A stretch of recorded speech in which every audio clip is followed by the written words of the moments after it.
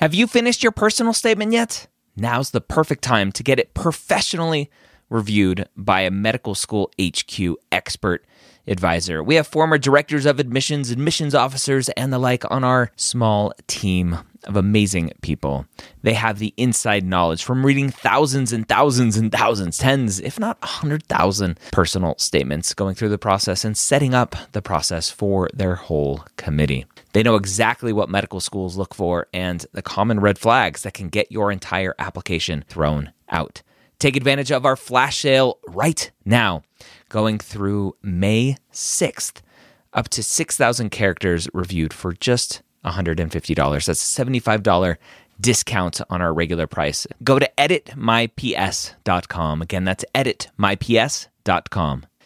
If you're applying to medical school in 2022 to start medical school in 2023, join me Wednesday or Thursday, Wednesday night at 9:30 p.m. Eastern, or Thursday at 11 a.m. Eastern at premedworkshop.com. Go register today. I'm going to show you how to tell your story in your application. Again, that's premedworkshop.com. If you are applying to medical school in 2022, be there or be square.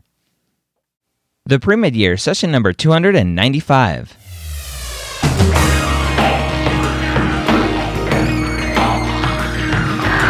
Hello and welcome to the 3-time Academy Award-nominated podcast, The Pre-Med Years, where we believe that collaboration, not competition, is key to your success. I'm your host, Dr. Ryan Gray, and in this podcast, we share with you stories, encouragement, and information that you need to know to help guide you on your path to becoming a physician and a medical student first.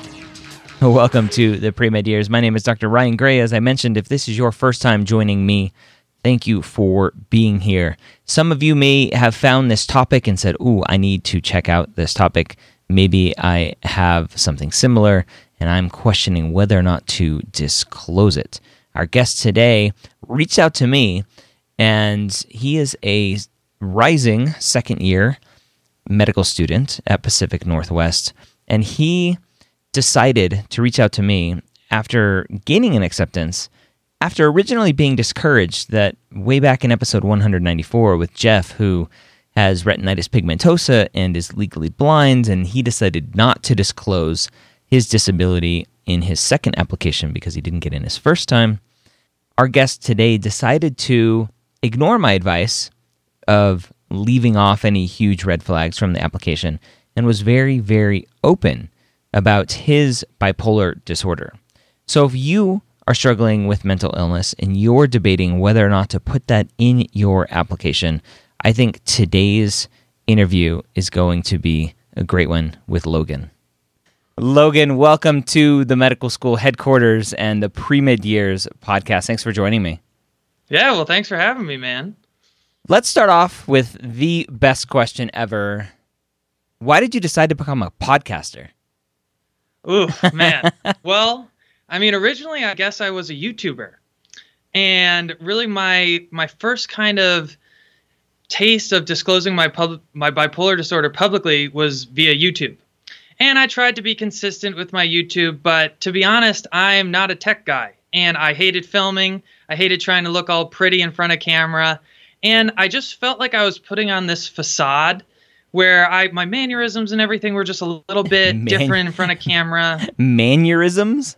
I don't know. I would put on this weird act, and like my wife would always grill me. She's like, "That's not you. That's not natural."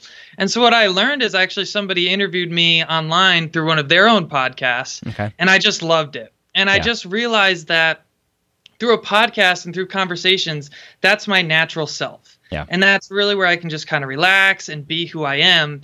And also, I would like to be a psychiatrist one day in the future. So I hope that future patients can listen to my podcast and see, hey, do I like this guy? Am I going to jive with this guy? So when they actually come into my office or, Skype, if we decide to do telemedicine, they can feel a little bit more comfortable and disclosed, their most embarrassing dark secrets, which, they'll have to do if they're visiting a psychiatrist.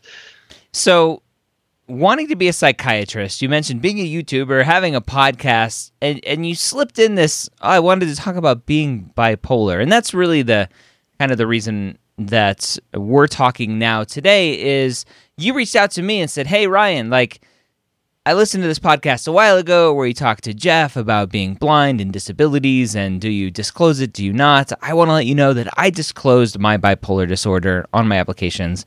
I'm a second-year student now. It's worked for me.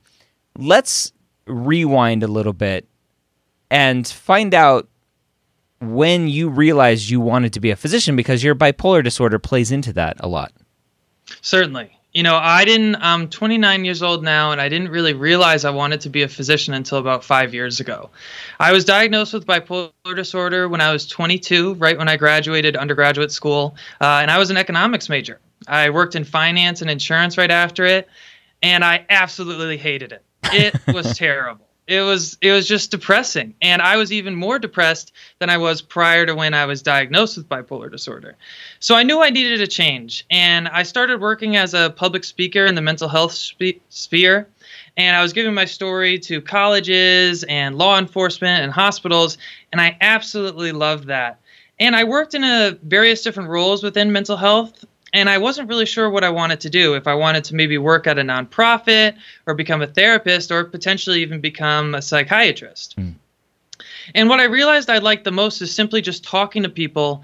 But I saw the frustration that they had with the medications that they were taking, as well as the diagnosis, because they would talk to one psychiatrist, get diagnosis A, and then they would talk to a different doctor and get a totally different diagnosis.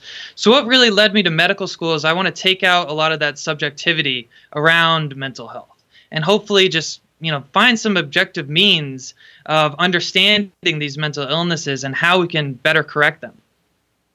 How do you go from being diagnosed with bipolar disorder, which for many people is going to be this life-changing diagnosis, to going and speaking publicly to people about it and going on tour, basically, to tell your story? Why were you motivated to do that? Well, at first I wasn't. At first, the psychiatrist, the therapist, all the social workers warned me of the stigma surrounding mental illness and how I could be discriminated against. I could, jeopardize my career, my relationships. It's really just not a good idea to tell people outside of your most immediate circle. And I was really frustrated by that, but I did listen to their advice. And so I lived almost with this cloak of shame. And I was really embarrassed about my bipolar disorder. I didn't really tell anybody. And it was a horrible, horrible way to live. And I essentially lived that way, though, until the Sandy Hook shooting. And how long was that between diagnosis to then? A little less than 2 years, about 18 months. It's a while. Okay. Yeah. And so I grew up in Connecticut. I grew up about an hour north of Sandy Hook. And so after Sandy Hook, all we saw in the news was how people with mental illness were violent and, ticking time bombs, I remember they would refer to us as. And I just was like, that's BS. That is not me. I am not a violent person. I've never been arrested. I've never been in a fight. Like, I'm a good person. And so that was really the catalyst where I was like, I want to share my story and show that people with mental illness are not like this. They can be normal people that contribute to society. And so that's when I joined the Speakers Bureau, and that's when I started posting on YouTube about my experiences. What was it like for you leading up to your diagnosis? For you, it's like, I'm not violent, I haven't been arrested, all this stuff. For you, what did bipolar disorder look like? Well, really for me, it was mostly depression at first. I studied abroad in Scotland. And I remember when I first got there, I was really struggling with insomnia. And I sort of attributed that maybe just to jet lag. But that insomnia lasted for months. And I started to have really bad anxiety. I thought all my friends hated me. I thought my family was disowning me. My girlfriend at the time, I thought she didn't love me anymore. Just all these thoughts that weren't true in any essence, but I couldn't stop thinking about them. And they'd keep me up late at night. And really, that's what led me to kind of abusing alcohol. And I was self-medicating with alcohol to sleep essentially every single night for like a year and a half. And I was just really, really struggling. I was getting maybe like 2 to 3 hours of sleep every single night. And I could sort of come out of the depression when I was around my friends. Like, I would still put on the face, the happy guy. And there would certainly be moments where I did feel happy, but my moods were just all over the place. Then when I graduated undergraduate school, right around that same time, I broke up with my girlfriend, my college girlfriend. And that's when I had my first manic episode. It started out where, I just felt euphoric and I really fit in with everyone around me because we were graduating college. People didn't think of it as anything too weird. But then things started to get weird. I didn't sleep at all that first night. And then by the time I didn't sleep in the second night, my words and my speech were just all over the place. I was rambling, really rapid speech, kind of how they call it in our first aid textbook is word salad, Mm-hmm. And I was just all over the place. People would come up to me and say, like, are you on coke right now? Are you on meth or something? Like people just, that's how they described me, and it's kind of hard for me to really remember exactly what went on because I didn't sleep for so many days in a row. But by about the third and fourth day of not sleeping, I started having auditory hallucinations. I thought the FBI was following me around, like hacking my computer and all this crazy stuff. And thankfully, though, I had a wonderful family and wonderful group of friends that was able to sit me down and convince me, like, okay, Logan, something's going on. Mm. We need you to check into the psych ward. And it certainly wasn't as easy as I'm describing it right now, but I knew that gene kind of existed in my family. My uncle, that was my next question. Is this something that they were aware of to look for? Yes.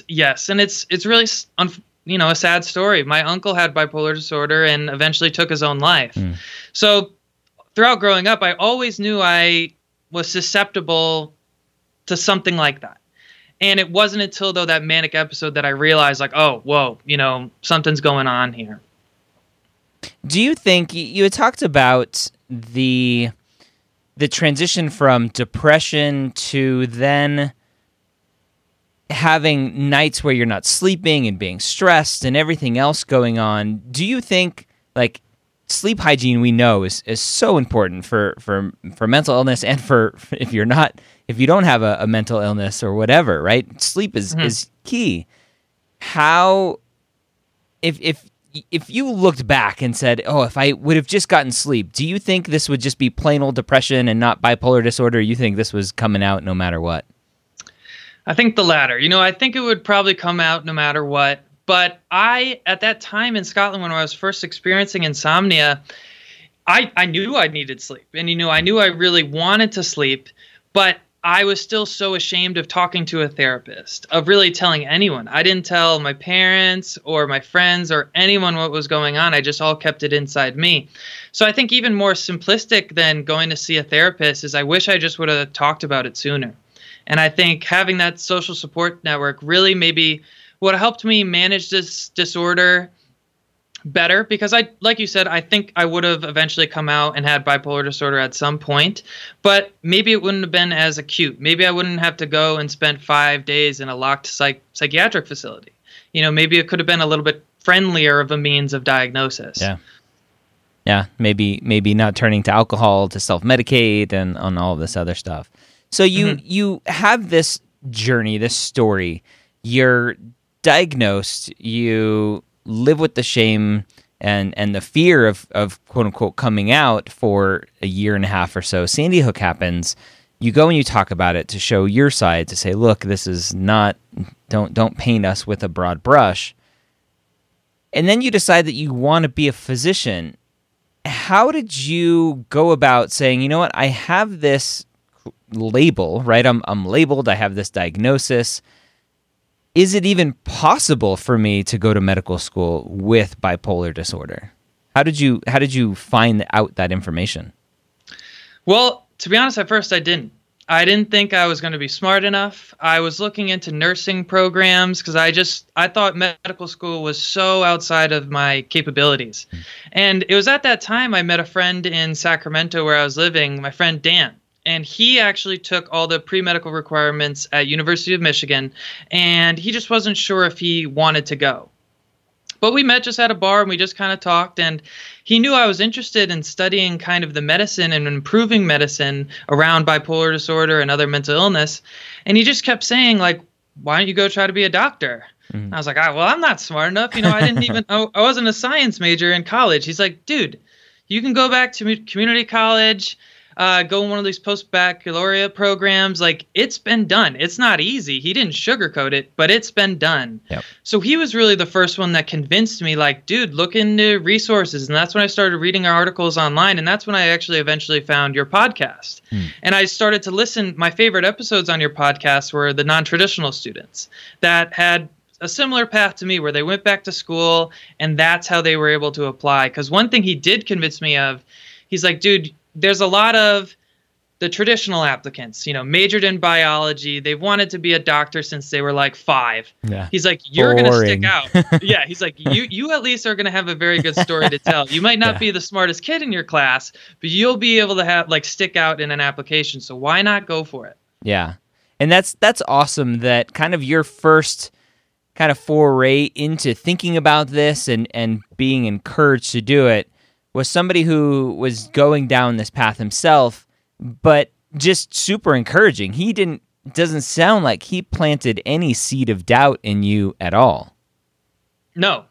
Yeah. And I don't come from a family of doctors or really any sort of medical professionals. So when I told my parents that I wanted to abandon my career in insurance and go to medical school, they thought I was, out of my mind. I am, but it's different. Yeah. They're like, have you taken your meds today, Logan? And I'm like, I am. Like, I swear, this is a good idea. And, Dad was really that friend where he's like, dude, this isn't crazy. You can do this. And it was really funny. Through him convincing me to go back to community college and take these classes, I think he kind of realized that medicine really was what he wanted, because he was working as a healthcare consultant for many years.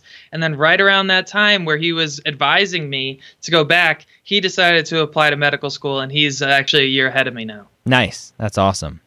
Well, thanks, Dan, for the encouragement. Yeah. Well, thank you too, because, you gave me a lot of advice through the podcast of just that this is possible. But part of that advice sometimes comes up, right? Jeff of episode 194, whatever episode that was, Jeff being disabled, having retinitis pigmentosa, I think was what he has, and being legally blind, he applied to medical school the first time around, wrote his essays, and everything was around being blind and how that affected him and led him down this journey, and he didn't get in anywhere. And so his logical conclusion was they must be scared of my having a disability, so when I apply again, I'm not going to talk about it. Right? I'm just going to write about something else. And he luckily could see enough during interviews during the day that he didn't need a walking stick or anything. And so he went through the process, was accepted, and when the letters came to say, hey, do you need any accommodations? He's like, yep, yes, I do. Yeah. And that conversation, I think I've talked about it several times since. That might have been one of the first ones where I've talked about bringing up red flags in an application. And I have always recommended, and I still do, and maybe you'll change my mind, but probably not. I still recommend trying to not disclose things that are going to be an easy out for the admissions committees.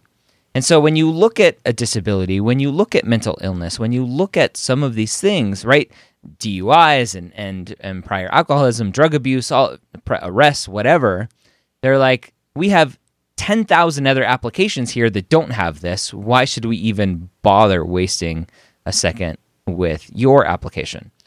But you decided, you know what, this is my story. I'm going to tell it. I'm going to talk about it. Talk about that decision, listening to the podcast with Jeff and everything that you went through, and then ultimately coming to the decision to talk about your diagnosis in your applications. Yeah, I mean, so we were kind of joking around before we hopped on air here. I was one of those people that your podcast every Wednesday came on. I was listening to it. I was looking forward to it. And when that podcast came on and I listened, I was just heartbroken. I just thought, because I didn't have any pre-med advisor. So really you and Dan were the closest things I've ever had. And Dan actually even had a similar stance to you. He said, dude, it's just going to make a red flag on your application. It's just going to, it's not a good idea. He had the exact same stance as you. And I was so discouraged. I just, quite frankly, I stopped listening to your podcast for a little while. I was wondering why my downloads went down. Yeah, exactly. But, I also bought the interview playbook. And, I'd listened to a lot of your podcasts about developing a personal statement. And what I took away from it is you need to tell a story. Like, why do you want to go to medical school? That's really the key that every medical school wants to know is why. I don't want to know your qualifications. I want to know why you're doing this. Yep. And I really just sat there and I asked myself, is there any way I can tell my story of why I want to go to medical school without disclosing my disability of my mental illness? Yep. And for me, the answer was no. I would be lying. And I would be, I re-listened to actually episode 194 today, and I remember Jeff said, I always wanted to be a doctor. Like, it wasn't because of my disability, and I think that's why his application was still strong the second year around. And for me, really the only reason I wanted to go to medical school was because of my own personal experience. So I thought there's absolutely no way I can do this without saying it. So I knew it was a big gamble, and I just knew, though, I wanted to be a physician no matter what, and I didn't care if no U.S. medical school accepted me. I'll go to Canada, Mexico, China. I don't care. I'm going to make this happen. But not the Caribbean? Oh, and the Caribbean. Okay, yeah, okay. Sweet. Yeah, I forgot about that. Yeah. Yeah, so I think that has always been my message. When students hear it, and you had the same reaction the first time you heard it was, oh, Ryan says I shouldn't talk about it. And that's never been my stance. That's part of my story, right? That's just a part of it. But the rest of it is the angle that you eventually came to was, look, this is my story, and I have to tell it. And if you get to that conclusion, great. Let's tell it. Let's figure out the best way to paint it in the best light possible to hopefully show them your progression through this and what you've done to work on it and how you're stronger now because of it and motivated to do this and et cetera, right? Of getting to this point, even though I have this diagnosis, this is why I have an application in front of you right now. And I think I'm going to be an asset because of it and not a risk. And being able to tell that story is hard, right? Because you're fearful while you're writing it. Be like, I don't know, should I say this? Are they going to be mad at that? Should I do this? I don't know. How did you eventually tell your story? Well, I don't actually like to think of it as hard to tell my story because I think it would have been much harder to try to not disclose and sort of put on that fake face of, I'm the perfect applicant kind of thing. And so I remember just on those interview days when I showed up, I just would sit there with the other 12 applicants, whatever it may be, and I would just think to myself, well, I guarantee they're not going to say anything that I'm going to say. and I know I'll be at least memorable, maybe for better or worse, but I'm certainly going to be memorable, whatever I say. And, I just tried to always put it in the perspective of patients. Like, how am I going to be able to help patients feel better because of my experiences? Yeah. And really my dream of being a psychiatrist one day is I want to sit down with a patient and just say, I've been in your shoes. I know you're scared shitless right now, but I've been in those shoes and you can do this. Let's look towards the future. Like, great, that's all well and good. You'll be able to have great empathy for your patients because you've been there, done that, right? But when you see stories come out, like I saw 3 weeks ago, I think it was just an article written by a physician about kind of physicians need to avoid the discussion and treatment of depression because it's something that comes up on their state licensing, right? And if you need to get licensed by the state and you're being treated for depression or have mental illness, then that's a red flag for your license, and there could be potential issues with the license. How do you deal with that potential future Logan with, well, crap, is this going to affect my licensing in the future? It's certainly something I think about, but I also like to think about kind of the other side of the coin that I know there's a huge, physician shortage, but especially psychiatrist shortage. So I know, maybe because of the way I live my life and being so open about my experiences, maybe I will be shutting some doors to certain opportunities.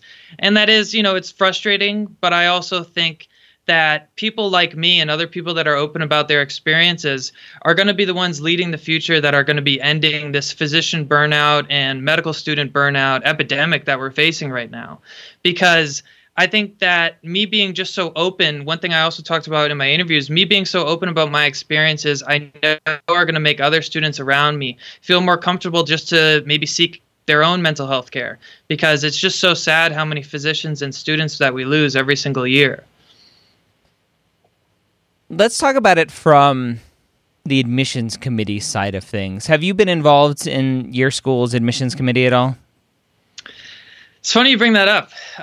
Me and a lot of other students would love to be involved with our medical student admissions process. Yeah. And I was actually in different medical schools that I interviewed at. There were medical students on the panel of people that interviewed you. Mm-hmm. At our school, that's just not something that they're currently doing. Okay. Yeah. So we've pushed it, and we've certainly voiced that as something that we want to do, but it's just not in the deck of cards right now. Okay. So let's have some empathy for the admissions committee and try to understand where they are coming from, trying to put together a community of students. And then they get this application from this student named Logan, and he said, bipolar is why I want to be a doctor, I want to be a psychiatrist.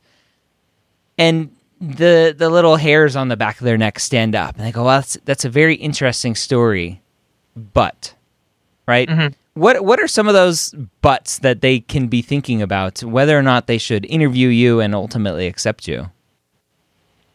Well, I mean, one of the things I certainly got asked at almost every single school is, how are you going to be able to handle this? Like, you're a smart guy. You know that this is going to be probably the most stressful, challenging thing you've ever gone through. So I really had to convince them that, I'm not going to sit here and tell you that my bipolar disorder is perfectly managed. There are going to be days where I feel depressed and days where I feel manic.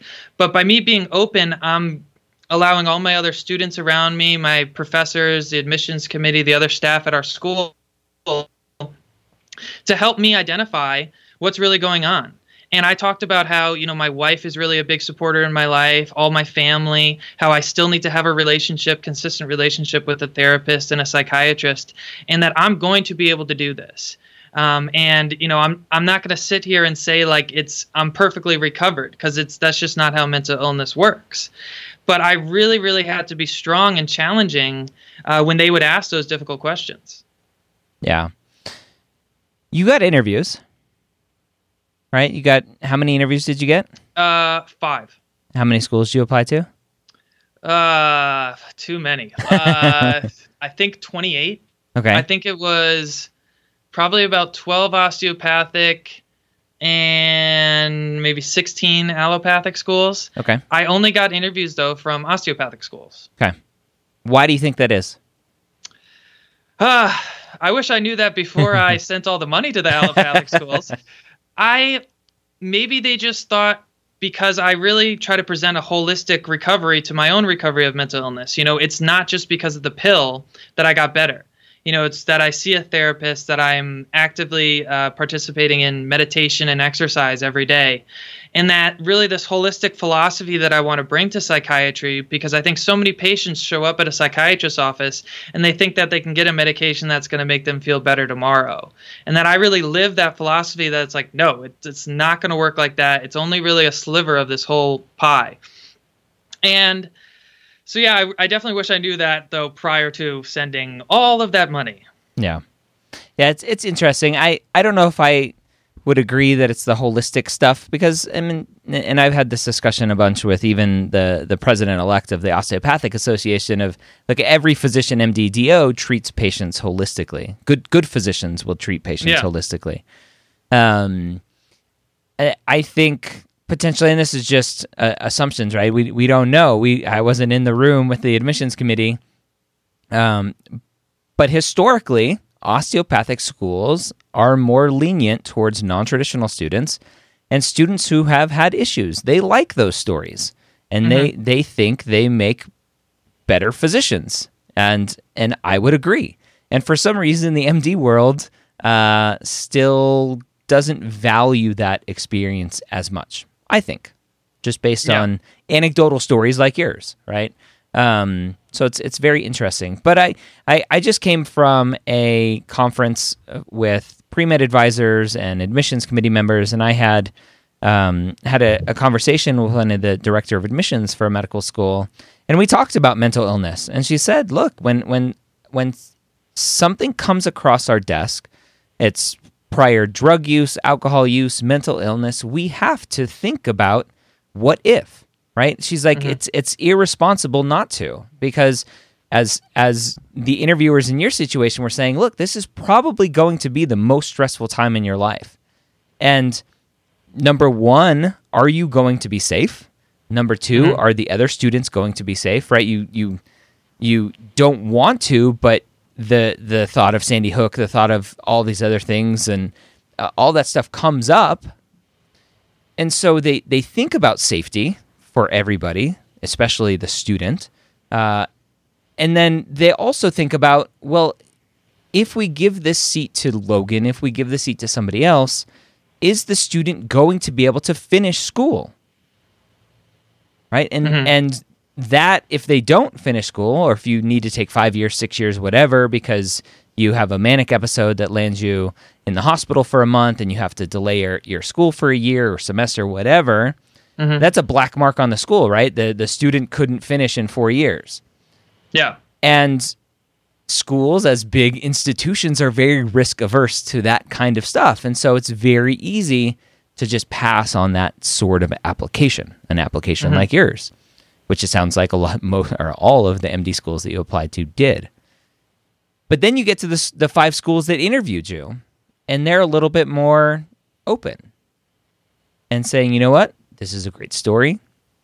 Maybe we have better support for students like this, and let's take the risk. Let's interview Logan and see, or interview whoever and see. So I think at the end of the day, as we were talking about earlier, right, if this is your story, which for you 100% it is, you have to tell it, right? You have to be open. You have to tell it. I never will tell a student, don't talk about your mental illness. Don't talk about your alcoholism. Don't talk about whatever. I will only say, if you talk about it, here are the risks, right? And is there a stigma with mental illness? Of course. Should there be? No. We just need to be aware, right? There are risks of everything. So you're in school, right? Any follow-up to what I just ranted about for a second? Well, I mean, I'm not really sure. I think the student... You're allowed to disagree with me, by the way.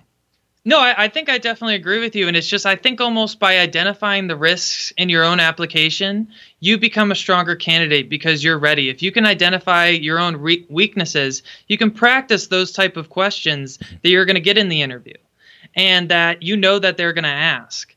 Yep. And so I just think really taking an honest look at yourself and just being able to almost think of yourself as on that admissions committee and say, like, well, why shouldn't we accept this student? You and yourself are going to become a better interviewer.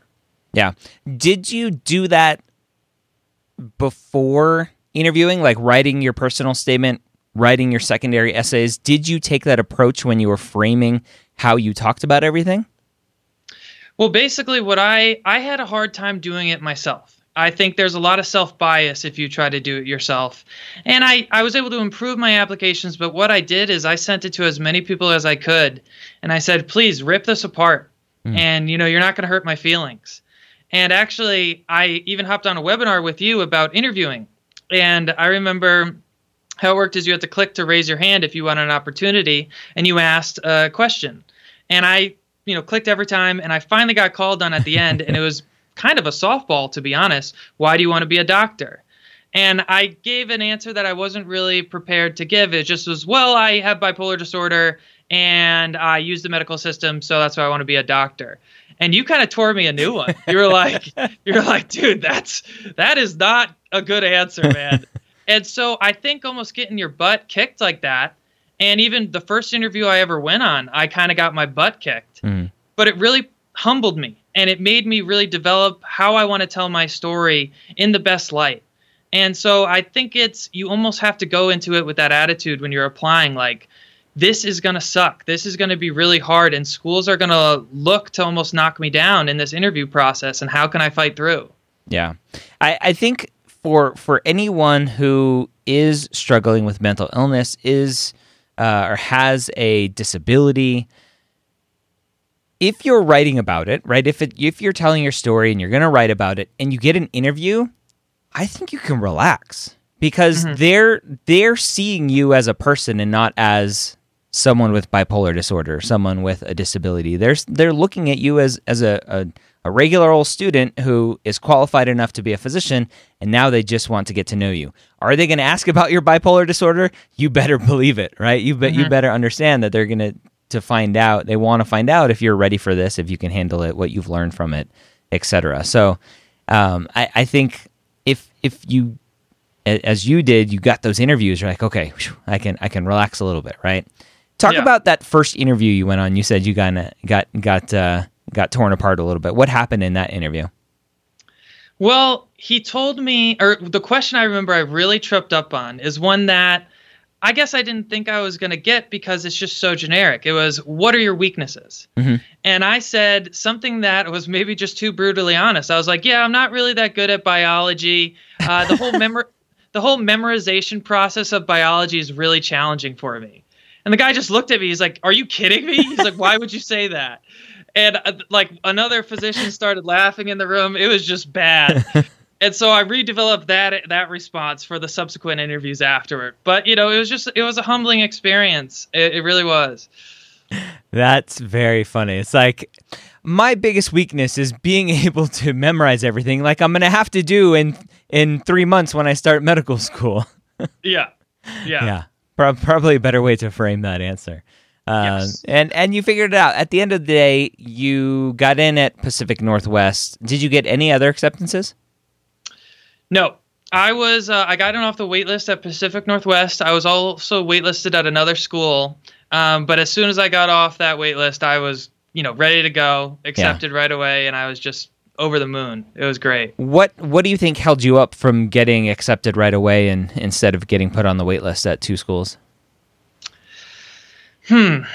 Well, I at least know for the school I'm at now, they're very regional focused, and they want students from the Pacific Northwest because there's a huge shortage up here. Yeah. And I'm from Connecticut, so I certainly didn't fill that aspect. So I just remember I kept peppering the interview committee, and I was like, you guys know how much I like skiing and hiking, right? Like I'm gonna love it up there. And the other school, they just kept toying with me. They kept saying, you're in the top 20, you're in the top 10, you're in the top 5, but I just never got that call. And so I didn't really have any decision process, but I'm really happy with where I ended up. Yeah. What is it like, the process starting medical school? Being open with your bipolar disorder to the admissions committee is different than being open with it to all of your brand new classmates. What was that process like for you, and how would you potentially recommend another student say, hello, like, I'm Logan and I have bipolar disorder? Like, do you wear a t-shirt? What do you do? Well, for me, I kind of mentioned my YouTube at the beginning of my YouTube channel. If you guys want to look it up, Logan Noon, spelled with an E at the end. And I had always dreamt that one day I was going to be able to make a YouTube video like, guys, I made it. I'm in medical school. And I did it telling everyone I was bipolar disorder. So I made that YouTube video and I just posted it on the Facebook school page. And I was terrified. I wasn't sure if anyone was going to like me after that because, when you show up to medical school, like the first week in the first month even, everyone's looking, just perfect, just like perfect haircut, all their best clothes on. 7 months later, everyone looks like they're barely sleeping, not even awake, never shaving, it's completely different. But so I was terrified because I thought all of my classmates around me were just like these perfect candidates. And when you first get to know people, they're like, oh yeah, I did research on cancer before this. I was in Africa, catching babies, all this wild stuff. And you just don't think that you really add up to any of them. Like everyone, I think, at least me, was dealing with imposter syndrome. Like, I don't deserve to be here. Yep. But I still put up that video. I was like, whatever, screw it. And I found there were so many other people around me also dealing with mental illness. And, they didn't decide to disclose it to the admissions committee, But they just got to know me better. They started talking to me a lot more. And that's really what motivated me to start my podcast. And my own podcast so far, the first 9 episodes have all been my medical school classmates talking about various mental health challenges that they've gone through. I've interviewed someone with OCD, depression, PTSD, ADHD, 2 women that have dealt with sexual assault. And so it has been an incredible process. And one of the best things I think I've really done is just making other people feel okay, that it's okay to not be perfect and not be this, little square on an application. Yeah, that's awesome. And those kind of stories are amazing stories. And we actually have a project in the works, a still undisclosed project in the works to get some of those stories out in the world as well. So I'm excited for that. You're in medical school, right? So the ultimate question is, okay, you got in, but the biggest fear of the admissions committee is, okay, now what, right? Are you going to self-destruct when you get to medical school? The most stressful time of your life, right? I always talk about it. I'm like, it's the most amazing time in your life, and it's also the most stressful time. So it's kind of like a world of contradictions, medical school is. For you, and obviously you can only speak to your experience and your bipolar disorder and the experience that you're having at school. How has medical school affected your stability with bipolar disorder? Well, at first it was extremely challenging. It really, really was. Because as a non-traditional student, at least at our school, the first class we kind of took was Foundations of Medical Science. And it was essentially biochemistry, something that I didn't do great in prior to medical school. You hated biology. Yeah, so it was very challenging. I also still don't understand why anatomy isn't a pre-medical requirement, because I really struggled with that course too.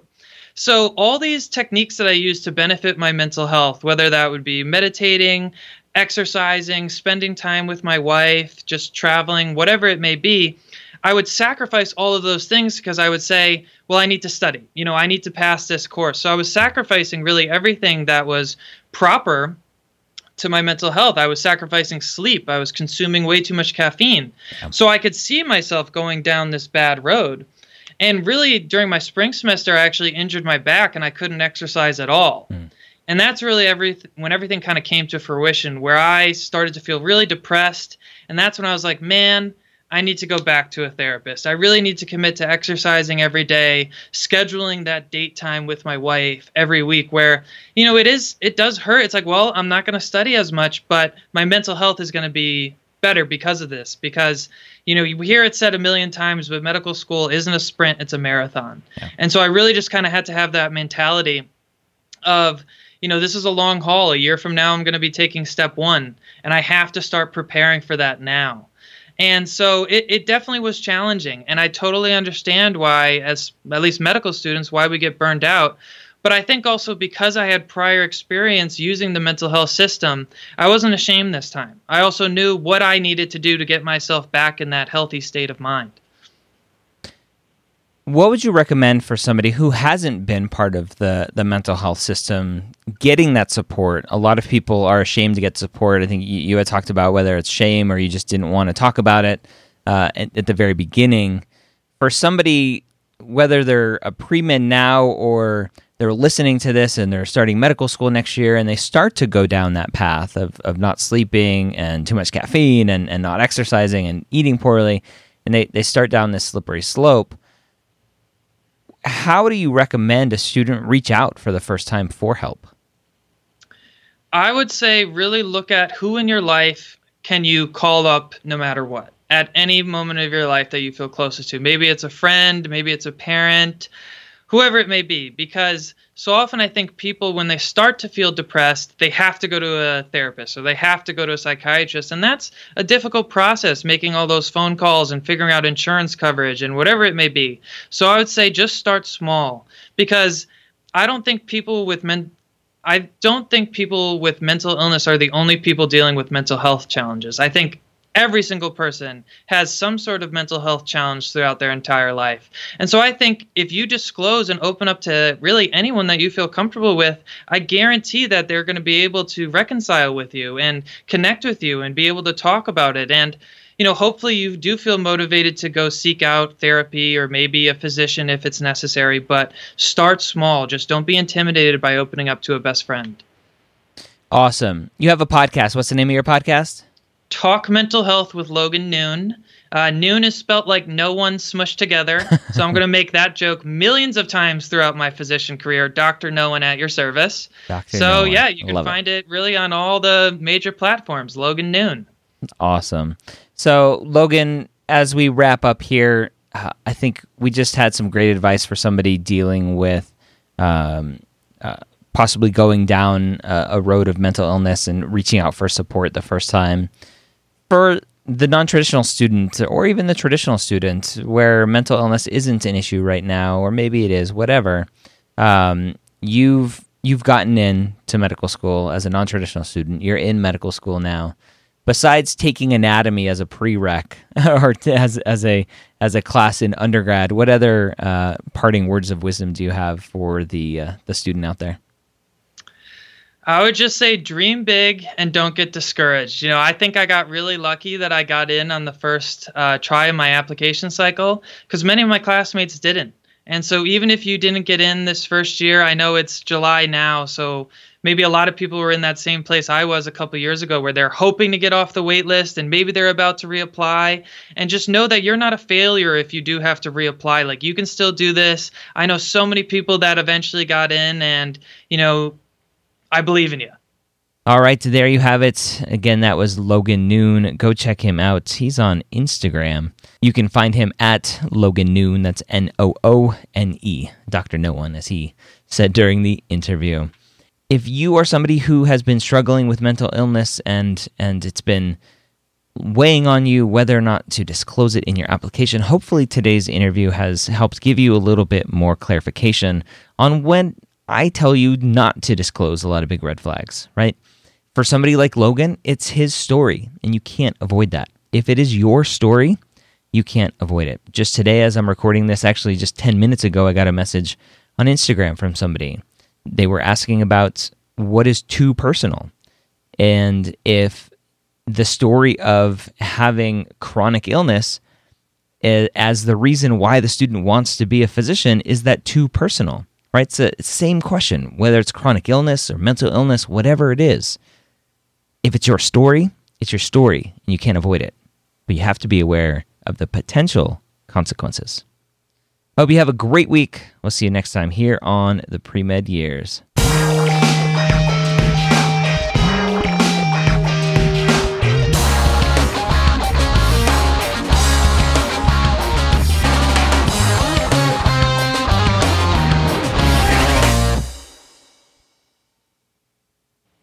Logan, I always forget I do video now because I got to hit record on video too. I did that a while ago. My first one, I'm like, oh crap, forgot to hit record on video. All right, now we're recording. All right, here we go. I'll put on my pretty face.